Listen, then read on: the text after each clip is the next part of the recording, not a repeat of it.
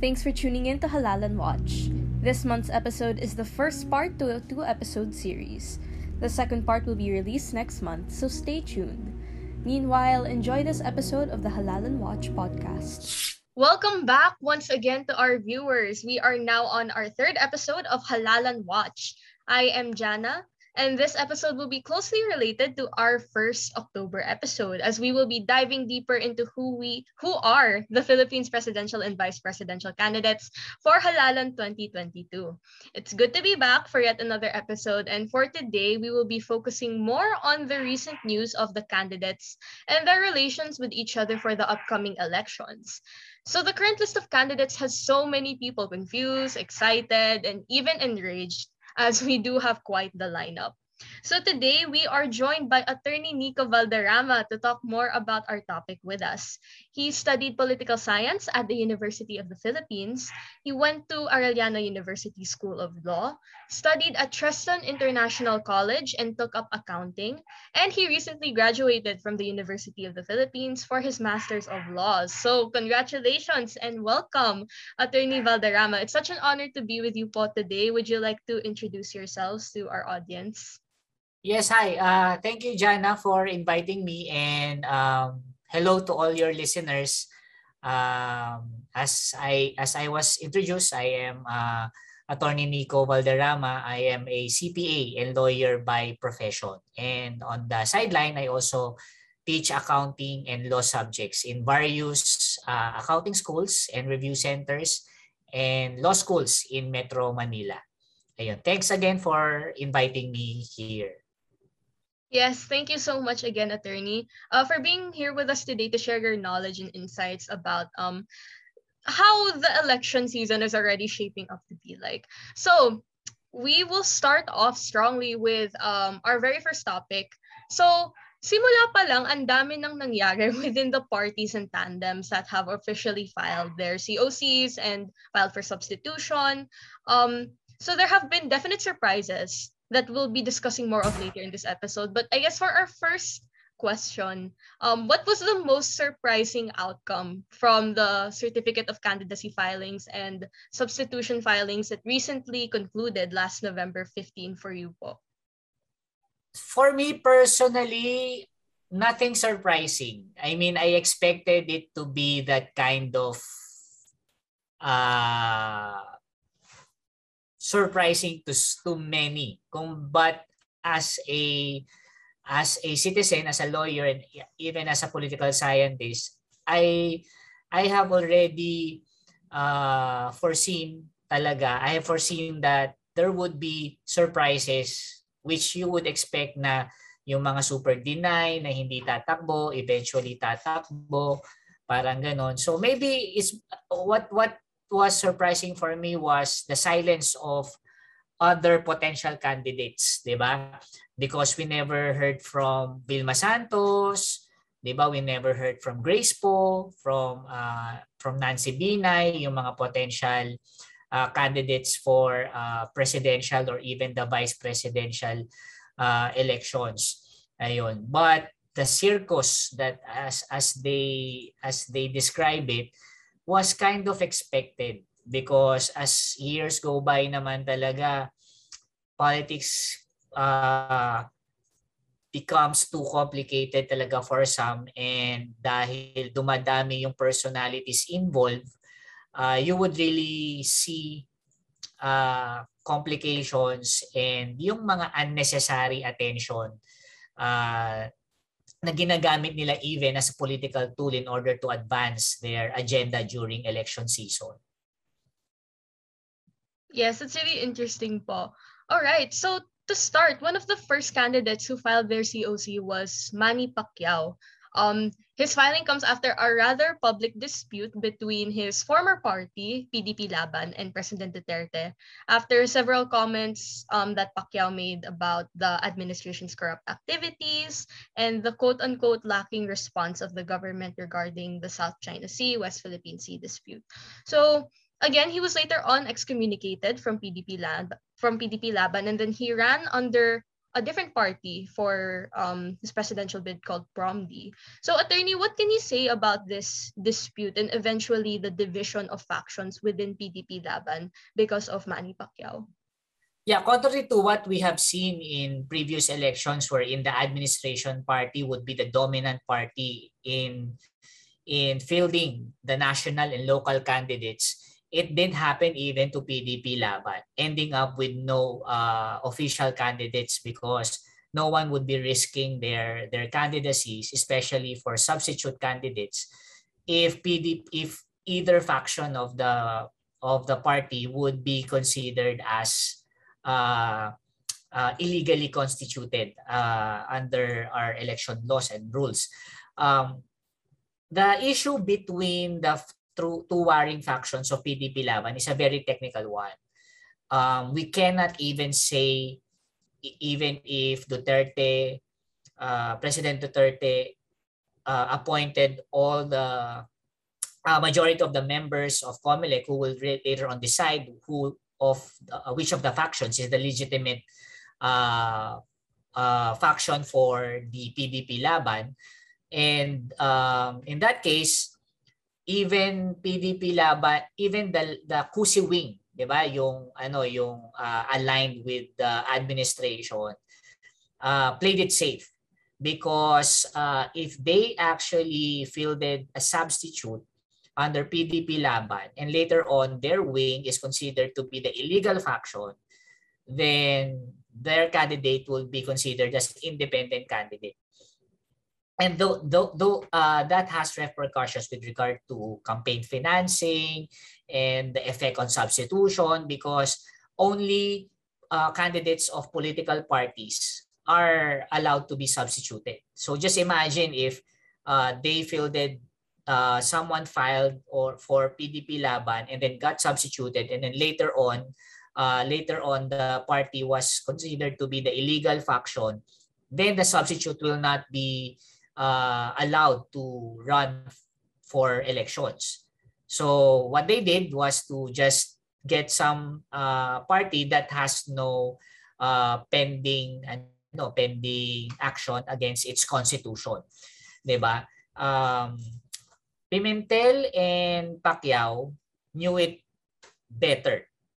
That's why from the start, while they were still trying to wrest their control over the party by questioning the faction of the administration wing, 'di ba? When they filed for candidacies, they did not use yung faction nila because they wouldn't know, 'di ba? If the president can somehow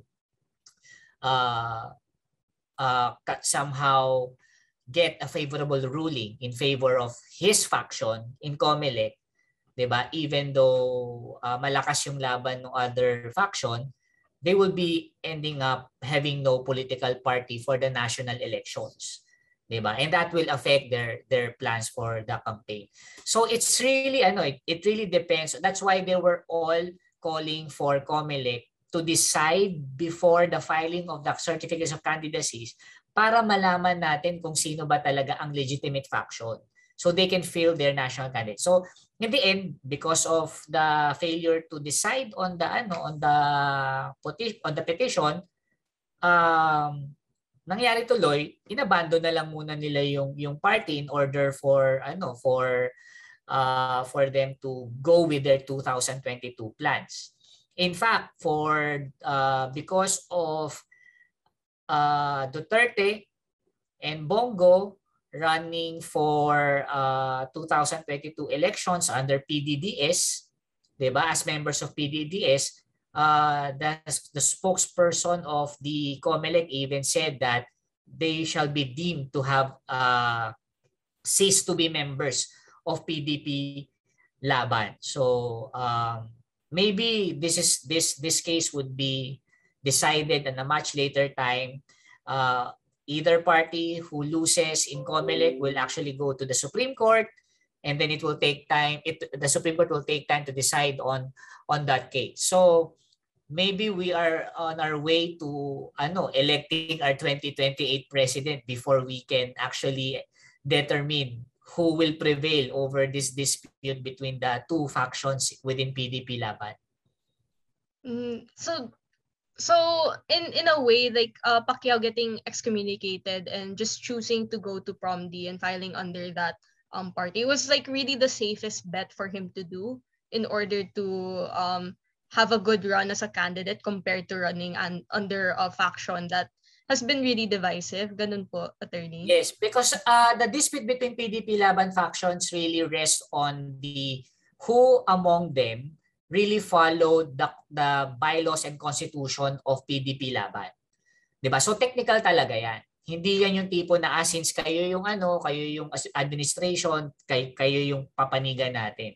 Parang gano'n. So maybe both factions saw na there's a possibility of them losing, 'di ba, in that petition. So for them, because if you would study our election laws, a candidate who runs with a political party gets to spend more than someone who runs as an independent candidate.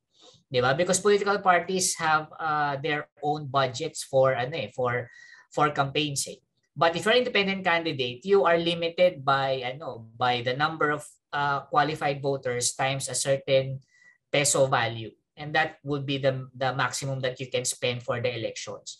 If you have a political party, then a political party can spend also during the campaign for you, 'di ba? And that's aside from what you are actually given.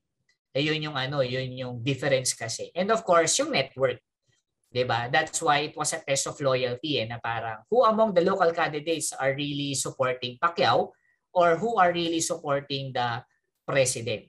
And only time could tell. And Pacquiao is not really keen on banking on PDP Laban because maybe he believes that wherever he goes, those members in PDP Laban together with those loyal to Pimentel, 'di ba, who went with Pacquiao, would also follow them. Kita mo naman din kasi sa sa political landscape natin that many are really changing their political parties, 'di ba? Dahil kung ano yung magsusut talaga doon sa mga political plans nila. Medyo mababaw yung yung ideologies natin, yung partisan politics natin based on ideologies. Normally it's based on personalities talaga. Kung saan yung isang politician, normally doon di ba? We also observe this that most local politicians align themselves with the administration party right after the national elections. 'Di ba? It happened in 2010 when Pinoy won. Naging dominant party yung Liberal Party. And then when Duterte won in 2016, we saw the same for PDP Laban, who at the start of the election season only had few members in government. Diba? And then Congress, and then PDP Laban garnered the super majority, diba? In more than 2/3 of the Congress in 2016 and until now. So that's napaka-fluid ng movements ng mga candidates natin from one political party to another. Yes, attorney. And moving on to our next topic, we can also see that pattern. You mentioned like how candidates are very quick to change different political parties to see what benefits them the most. So on the topic of tandems, two new ones have been confirmed since November 13 and 14. As you mentioned, parang circus nga po. So we have Sara Duterte, who was supposedly going to run for re-election for Davao City Mayor, had now filed for substitution for vice presidency under Lakas CMD. And then we have Bong Go and Bato de la Rosa, who withdrew their candidacy for their original posts. So Bato de la Rosa withdrew as president, Bong Go withdrew as vice president. Now Go will be running for presidency under PDDS. And then finally, we have President Rodrigo Duterte, who firstly said that he would retire from politics. He then said that he would file for vice presidency. But even that promise didn't go through because now he is vying for a Senate seat. So ultimately, should COMELEC continue to allow this system of candidate filing and substitution, or is it almost like a mockery of the election process, and does it do more harm than good for the country po? It's a very good question that you're directing the challenge to COMELEC and not to Congress, because our electoral laws allowing for substitution, when you look at it, the very spirit of such provision for substitution is that no political party should be left without a candidate because of circumstances that happen after the last day of filing for certificates of candidacies. So dapat talaga, but when COMELEC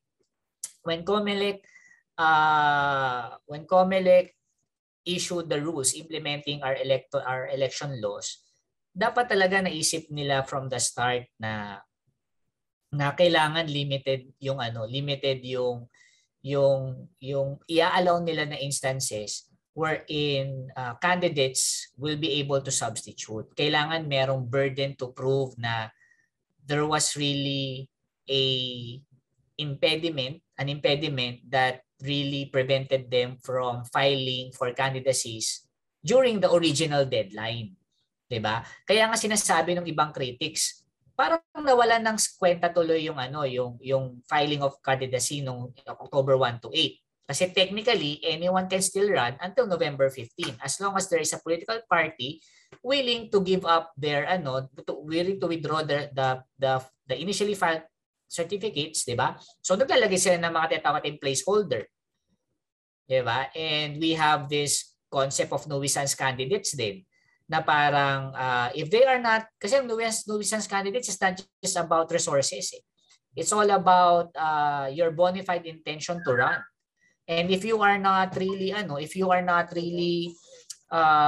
really do not have the bona fide intention to run, you should be dismissed as a nuisance candidate. And as a nuisance candidate, you can never be substituted. Okay? Kaya nga, if you look at noong 2016, there was someone who filed under PDP Laban. I think it was Martin Dino, 'di ba? Who filed for president. And no one really expected that he would run. And many were already saying that he was being a placeholder for someone who's going to run, such as President Duterte, or Mayor Duterte at that time. Parang ganun. That's why he was I think there was even a petition to declare him a nuisance candidate filed. 'Di ba? Kaya nga without waiting for the deadline, nag-withdraw na siya so he can be substituted. Because if the COMELEC suddenly decides that he is a nuisance candidate, he can never be substituted. Sa current situation, kung saan ginagamit nila yung rule on substitution, I think the COMELEC would play it safe na what the law does not prohibit, it also allows it, because also it's a legal maxim. So while the COMELEC can be proactive in actually making it harder for candidates to use or abuse the rules on substitution, the burden will really be on Congress. 'Di ba? Yung mga Congress people natin tsaka yung mga senators, because doon they could really limit yung paggamit ng rule on substitution. In fact, sabi nga nung iba, i-extend na lang natin yung filing ng certificates of candidacy until November 15. 'Di ba? Para walang sorpresa, para hindi nila nagagamit yung interim period in order to check kung kasi isipin mo nga naman, magkakagulo tayo dun sa 8 days of filing for certificates of candidacy. Diba? If you want to be prominent on a national level, you might as well just bid your time and then wait until the attention can be given to you. So tingnan mo yung mga tumatakbo via substitution, talagang yung media mileage nandoon. Kasi nga naman, they do not share it with the others. Ayun. Kaya while it is not inherently wrong, 'di ba? Kumbaga technical 'yan eh. Pero para sa atin, to level the playing field, 'di ba? Kailangan nating ayusin to make it fair to all candidates. Ayun. So in the end, it's always the voters who will decide. Ayan, na parang pinaglaruan ba yung sistema? Papayag ba tayo na pag pinaglalaroan yung sistema, sila yung magpapatakbo ng gobyerno? Kung yung election rules nga na paglalaroan nila, lalo na kung meron pa silang kapangyarihan na mas gawin yung mas marami. Parang ganon. So it also sends a message to the electorate of what these candidates allegedly abusing the rules could do when they get elected. Yes, it's a really interesting take on it po. Kasi when that happened, after the substitution filings, a lot of people, especially online, on social media, were very open about the uproar that this has caused. Kung ganito na yung state of filing pa lang ng candidacy, paano pa kapag voting na, kapag campaign season na? What kind of tone is that gonna set for the country po? So, understanding it from a technical aspect na, there's much more depth in understanding what COMELEC as well as these leaders should be able to do in the forthcoming months, years, when we actually have our next set of elections po. So thank you for your insight on that. So moving on, let's now talk about the opposition. So the Liberal Party, it adopts liberalism as its ideology, and their self-described values are freedom, justice, and solidarity.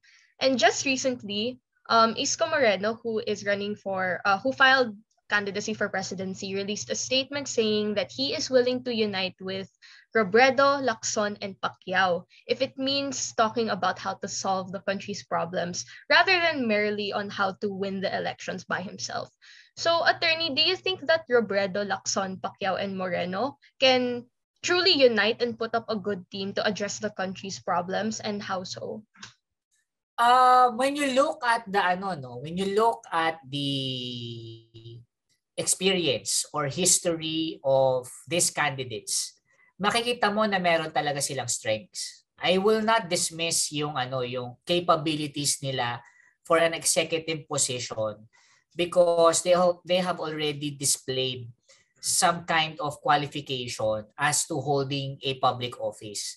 'Di ba? We have seen Moreno doing many projects in his stint as the mayor of Manila. And even prior to that, medyo kilala na rin siya bilang vice mayor of Manila. And I think one of the things that really propelled him to winning the position of mayor in Manila was because of his performance and experience as a vice mayor, 'di ba, in Manila. Same with Lacson. He was a former PNP chief. He is a senator for many years already. 'Di ba? He has displayed his capability in handling different things. Kaya makikita natin na meron talaga silang mga strengths. Robredo speaks for at the office of the vice president can actually speak for the qualifications of VP Robredo, 'di ba? We have to understand that the presidency is not a one-man position, 'di ba? Kumbaga it's like a ship. It doesn't only rely to doon sa skills and capabilities ng captain.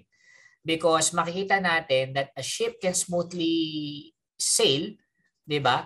Sa sa rough seas only with the coordination of all other officers of the ship. Ayun. So ang kailangan nating makita talaga is kung sino yung kayang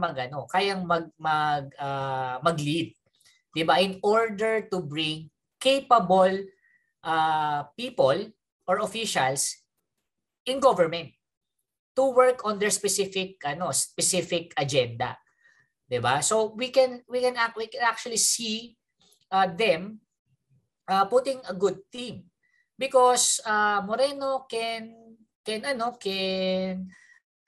focus on local government, 'di ba? He can maybe share best practices of Manila to other local governments all over the Philippines. Lacson can contribute when it comes to national security or defense given his experience, 'Di ba? Robredo has a set of skills din na pwede mong makita na kung saan niya ma-focus talaga while giving the other departments to equally capable cabinet secretaries. 'Di ba? Pacquiao, given his experience as an athlete, he could be a good executive for sports. 'Di ba? If he is known for his mga kawang gawa, maybe he can be a good social welfare and development secretary. Parang ganon. These are the things that a president can actually do and can do through other people. 'Di ba? Kaya nga ideally talaga ang talagang hahanapin natin is the leader who can really invite the best secretaries, 'di ba, to lead this government agencies. Kasi hindi mo naman maaasahan na iisang tao gagawin lahat ng mga trabaho kasi napakalawak noon. Mapapagod at walang tao, wala tayong makitang tao na ganoon. 'Di ba? It wouldn't be feasible for us to look for one person doing all these things.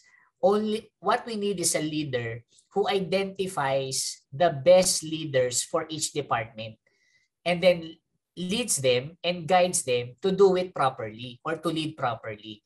Yun yung kailangan nating makita. The presidency is not a one-man position.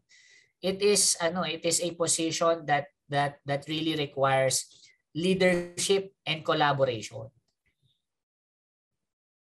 Yes, so you discussed po like it's really all about character and capability po, no? And there was a lot of discourse, like moving on to our next topic, there's a lot of discourse about yung mga educational and political background experiences ng mga candidates natin. Like what are the standards that we should set so that if like new time voters, like newly registered voters don't know much about the candidates that we have, like what are the standards that we should set and like what should we look for in a candidate? So there's a lot of discourse when it comes to the importance of educational and political background. Some people were even saying that the requirements needed to be a presidential candidate are simpler compared to pre-employment requirements for different careers. So, attorney, do you think that there should be a change in the minimum requirements for educational and political background before running for any government position, but especially for the presidential seat? This educational background requirement was really nakilala talaga siya as an advocacy of the late Senator Miriam Defensor Santiago. 'Di ba? She was still really advocating na dapat ang mga candidates for president should be college graduates and if we look at our constitution, napaka-basic ng qualifications, 'di ba? Age, citizenship, and then yung ability to read and write. Yun lang, makakatakbo ka na bilang presidente. Pero kasi ako, it's not an issue of what qualifications are we setting Because at the end of the day, the decision on who will lead the country rests on the voters. Kung baga, kahit anong ilagay nating background qualification dyan, if the voters are not mindful enough or responsible enough to identify what makes a good president, senator, vice president, we will always end up with a bad batch of leaders. Kumbaga, take the case for example, USA. Kung tutusin nga, mas stricto pa yung requirements natin dahil sa atin, age, citizenship, residence, and ability to read and write. Sa US, kahit hindi ka marunong magbasa at magsulat, okay lang. Basta resident ka for a number of years, you are natural born citizen of the US, and you are at least 35 years old. But look at the kinds of presidents that they elected. Diba? It's not even connected to the qualifications they are setting kung sino makakatakbo They have a process to really filter who becomes the presidential candidate. And when we look at the other extreme naman, yung Singapore. When you look at Singapore, talagang nun. I would like to invite you to look kahit Google mo lang the qualifications of a president in Singapore. Ang dami talaga technical. Diba? And you would see na sana dapat ganito para talagang ma-filter mo, ito lang yung mga pwedeng tumakbo. But nevertheless, in order for us to place those qualifications kasi, we would really have to amend the Constitution. And the only persons who are powerful enough to really make it happen would be those that will be directly affected. And do you think they will work against their self-interest? 'Di ba? So parang I think it would be a generational challenge to really come up with a constitution setting higher qualifications for our national leaders.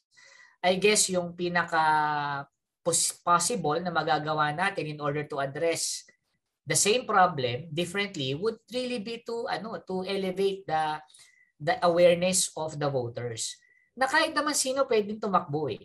'Di ba? Kahit naman hindi nakapagtapos 'yan eh. Pero at the end of the day, if we all recognize na yung trabaho ay mabigat, 'di ba? Ipagkakatiwala mo ba 'yan doon sa isang tao na ito yung naabot o ito yung naging karanasan? 'Di ba? Hindi ko mamaliitin yung mga walang tinapos na walang tinapos na degree kasi I've encountered so many people na hindi naman college graduate and yet they are responsible enough in taking care of their responsibilities. Iba rin yun eh. At hindi rin naman sigurado na kapag edukado talaga yung nilagay mo dyan sa pagkapangulo, ay talagang maayos naman yung pamamalakad niya. Because it's beyond their educational background talaga eh. 'Di ba? So kailangan nating itaas yung antas ng pamumuno nang hindi mo na kailangang baguhin pa yung batas o yung konstitusyon. Kailangan tayong mga ordinaryong mamamayan, nasa atin yung kapangyarihan para maghalal ng mga leader natin sa sa Malacanang o kaya sa Kongreso. Tayo dapat yung magkasundo-sundo na dapat taasan natin yung standards. Huwag tayong pipili ng mga kung sino-sino lang at kung sino yung kilala. Kailangan ipakita natin sa kanila na may hinahanap tayo. And somehow kaya nga sa mga survey sinasabi ko nga dapat ang tanong palagi sa survey if we really want to educate or make people aware would be dapat i-highlight natin na kung ikaw ay papipiliing bumoto para sa pagkapangulo, sino dito ang pipiliin mo? At kung wala, bakit? 'Di ba? Parang gano'n. Kasi nangyayari, ito yung candidates, pamili ka. Hindi ba pwedeng wala akong piliin kasi wala akong nakikitang qualified. 'Di ba? Dapat ang tanong hindi yung iboboto mo eh. Dapat pre-election or even pre-campaign, tanungin mo sa mga kandidatong sa mga taong nag-signify na tatakbo sila, sino sa paningin mo ang kwalipikado bilang maging pangulo? Para makikita natin na 'di ba? Ang dami pang hindi naniniwala doon sa mga nagpakilala na natatakbo. Wala eh. Tanong agad palagi natin, pag ito tumakbo, iboboto mo ba 'to? Siyempre, kung wala ka namang choice between three, at pipili ka talaga ng isa eh. 'Di ba? Pero if we put the discretion on what kind of leaders do we elect, 'di ba? Kaya nga maganda yung mga surveys na minsan may mga lumalabas na ano bang klase ng leader ang gusto mo? 'Di ba? Wala pa naman talagang mga kandidato. So, nonsense yung mga parang popularity contest lang 'yan. Pero pag ang tinanong natin bago maghalalan ay ano-ano ang mga issue na gusto mong resolbahin ng magiging pangulo, makikita natin kung saang direksyon talaga pupunta yung mga leaders natin. Kaya yung mga kandidato magsasalita doon sa mga alam nilang issue na malapit sa puso ng mga tao. 'Di ba? Yung mga kandidato, ipapakita nila yung mga ideals, yung mga characteristics nila bilang isang leader dahil yun ang nakita nila sa survey na gusto ng mga tao. Gusto nila matapang. O yun di magpapakatapang yung mga kandidato natin. Gusto na sabi sa survey, gusto na rehilyoso. So papakita nila yon. So sana ganun yung natin, ganun yung maging direksyon natin na ang problema wala doon sa kung ano nakasuot sa batas eh. Nandoon yung sa diwa ng bawat botante. Yun ang kailangan nating baguhin. Yes, that's a really, I feel like that's a really important point to take in right now that, like even with the amount of events that are happening with the 2022 elections, the emphasis right now should really be the voters on like what we really want in a leader, how we're supposed to get educated on the different issues that our leaders need to address for us. Kasi tayo naman talaga yung ma-affect. And that's the good thing about having like podcasts like these, like projects like these, that we have people who care enough to also educate other people on these things that matter, because we have the responsibility just as much as these leaders. So thank you so much, Attorney. I also want to add, no, because we need to remind voters na dapat yung candidates ang nagkukumahog kunin yung boto natin. Hindi dapat yung mga voters yung nagkakagulo para umalign sa specific candidates. Dapat yung mga kandidato ang nag-aaway-away para makita natin kung sino talaga yung karapat-dapat. Ang nangyayari, tayo yung pinag-aaway-away, which should not be the case. Because tayo yung judge, 'di ba? Sa isang contest, sino ba dapat ang malumanay na nakaupo, nanonood, 'di ba? At humuhusga, dapat tayo 'yun 'Di ba? At yung mga kandidato, dapat yun naman nagpapakapagod talaga na kunin yung atensyon at boto natin. Kailangan nating maramdaman yun. Pag iniisip natin na wala tayong kapangyarihan, tayo tuloy yung tipong, kailangan ko umalign dito kasi dito may papakinabangan ako. 'Di ba? Dapat isipin natin na tayo yung papakinabangan, hindi tayo yung makikinabang. Dahil pag napili natin yung tamang kandidato, doon na natin iisipin. Doon na natin mararamdaman, ay, yung pakinabang natin. Pero sa ngayon, ang poder o ang kapangyarihan para maluklok sa gobyerno, nasa atin, wala doon sa mga tumatakbo. Yes, thank you so much, Attorney. I really agree with that. All right. So we already talked about a lot, but now let's really like zone in and focus on the issues that our candidates are going to be focusing on for their runs as candidates. So first off, we have Lacson and Soto. So they were the first two to announce their presidential and vice presidential bids even before the filing of COCs. Soto addressed in an online interview that they would like to elevate their type of campaign as one that has no entertainment, and to focus more on the issues that we have right now in the country, like really making programs that will address our concerns. So for you, Attorney, with a few months that have passed after the filing of candidacy, did they really elevate their campaigns, or were their main focuses at hand highlighted? I wouldn't really judge agad yung campaign nila Senators Lacson and Soto, because first, I consider Senator Lacson as a very serious candidate. He already ran before, I think 2004 elections, 'di ba? During the time of when GMA won, 'di ba, over Fernando Poe Jr. Okay, so I know that he is a very serious candidate. And for me, while he is not really that prominent right now, considering sa dami-dami nangyayari, parang wala tayong masyadong naririnig, di ba, tungkol kay Lacson. It's understandable. For me, I understand it. Why? Because the election season the campaign period has not officially started. So maybe some political strategists might be suggesting na parang tumahimik ka muna, hayaan mo munang magkagulo yung mga maiingay, di ba? Hayaan mo silang maghukay ng mga bahon sa isa't isa. Then kapag pag campaign period na, tsaka mo gamitin yon against your candidates. So for now, establish your foundation. Hindi naman kasi talaga nila dapat the election season is very fluid. We've seen in previous elections that the front runners, even this early, is not a sure win pagdating sa election. And Lacson knows that. Na even though he's lagging behind in surveys right now, it doesn't mean that he cannot win the election. So maybe he's a game plan talaga in mind that he doesn't share with the other candidates who are right now really talagang all out na. Diba? We can see Robredo going around the country just like Isko, and then Sara Duterte prior to the filing of certificates of candidacy, and also together with Bongbong Marcos. So may kanya-kanya talaga silang diskarte. With regard to the elevation of the campaign, I would expect it to be really shown or displayed pagdating ng official campaign period. Doon talaga natin makikita. It's a good thing that his vice presidential candidate, Tito Soto, is leading in the surveys. So medyo kampante siya doon because kahit pa paano they can complement each other once the campaign season, campaign period officially starts. Diba? But people would still be asking, what are you going to do? Because people are really curious right now.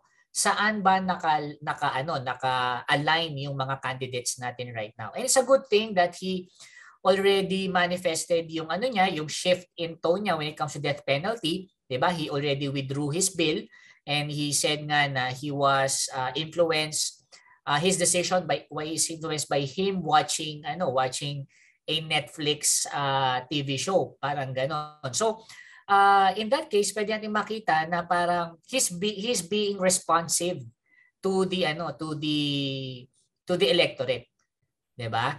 Ayun. So I guess we haven't really seen yung promise niya to elevate the campaign until maybe when the official campaign period starts. Yeah, so that's the reason why a lot of voters need to be wary. Like everything that's like happening right now, it's not the official campaigning season yet. We shouldn't overlook the different candidates who are going to run, because that's also like our responsibility to discern properly like who's really the best candidate for the job. And they may not necessarily be the ones who are making loud noise and accomplishing loud activities right now. So moving on, attorney, we have Moreno and Ong. These candidates promise to focus on a quote-unquote healing government that would shed the titles of DDS and Dalawan and instead work towards unity when they announce their tandem. And then Isko also said during the COC filing that he wants to be there with the people to stop the divisiveness in the country. So in what way will they establish their way of healing the country? And do you think it will work or be effective given the pandemic and how polarizing politics is right now because of the election season? Isko Moreno is correct in saying that the Filipino people right now are divided. Diba? I'm sure kayo, mga younger generations, you would really feel na parang there's really no unity, so to speak. Diba? We're part of our culture would be bayanihan, and yet polarizing talaga yung politics or even showbiz dito sa Pilipinas. Anything sensational, talagang it really divides the Filipinos. So they're correct in seeing that and the ill effects of being divided. Ayun, we're not really about having being united na wala ng pagkakaiba, because differences are natural, especially in a population of 100 million people. But what we lack in being more aware of is yung common goals natin. 'Di ba? What are those advocacies that or objectives that we all agree on? Do we want all to have a good government or clean government? Don't we have common desire to economic development? Lahat naman 'yung gusto talaga natin 'di ba? Nagkakaroon kasi tayo ng division doon sa paano ba ma-achieve yung mga ganun. And doon pa lang hinahati-hati na tayo. So nakakalimutan tuloy natin, ano ba yung gusto natin mangyari pare-pareho? Okay? So when it comes to the focus, because ang number one problem daw natin would be yung divisiveness natin, so we need to be united. So in order for us to address the problems one by one. Ayun. But the problem is we do not treat yung illness na divisiveness by just telling people let's unite. Diba? We have to understand what divides us. Ayun. And there are many things that divides us. Hanggat hindi natin na-address yun. We're divided when it comes to the effect of the Marcoses in the Philippines. Diba? Divided tayo doon. I-admit na natin yun. But we cannot end that divisiveness by telling people forget about the past. Diba? That's the very reason nga why we are being divided, because we are not really resolving the issue of what really happened. 'Diba? Or we are making an issue of what actually happened. 'Diba? Parang gano'n. Nagkaroon lang ng mas louder platform ngayon, kaya yung mga hindi naman talaga dapat paniwalaan, nagsa-sound tuloy na totoo. 'Di ba? Parang gano'n. And to disregard or ignore that would actually not be helpful. 'Di ba? Na parang focus tayo dito, kalimutan natin 'yan, hindi natin magagawa 'to. Hindi eh. Again, ang presidency is not a one-man position. You're not prevented to seek for economic prosperity because you're focused on correcting the past mistakes. 'Di ba? Hindi pwede 'yun because what message are you sending? 'Di ba? Do something bad in government and just wait for 20 years then it will be forgotten. Hindi pwede 'yun, 'di ba? Kailangan mag-send tayo ng message to everyone eh. And that is for me restrictive 'yun sa capability ng presidency. A president can solve all problems given that he will appoint or include in government all those qualified to address the problems. 'Di ba? I do not believe na parang nakakapagod, lagi nating pino-focus yung mga problema na matagal na nating hinaharap. Hanggang ngayon di pa naman nasosolve, so bakit pa rin natin patatagalin? You know what? Bakit hindi nasosolve yung mga problema na yon? Because we are not putting the right people to solve those problems, and we're not poor when it comes to the kind of leaders that can actually solve them. So a president can actually address all problems of the government and of the people basta marunong lang siyang mag-assign kung sino yung mga ilalagay niya doon.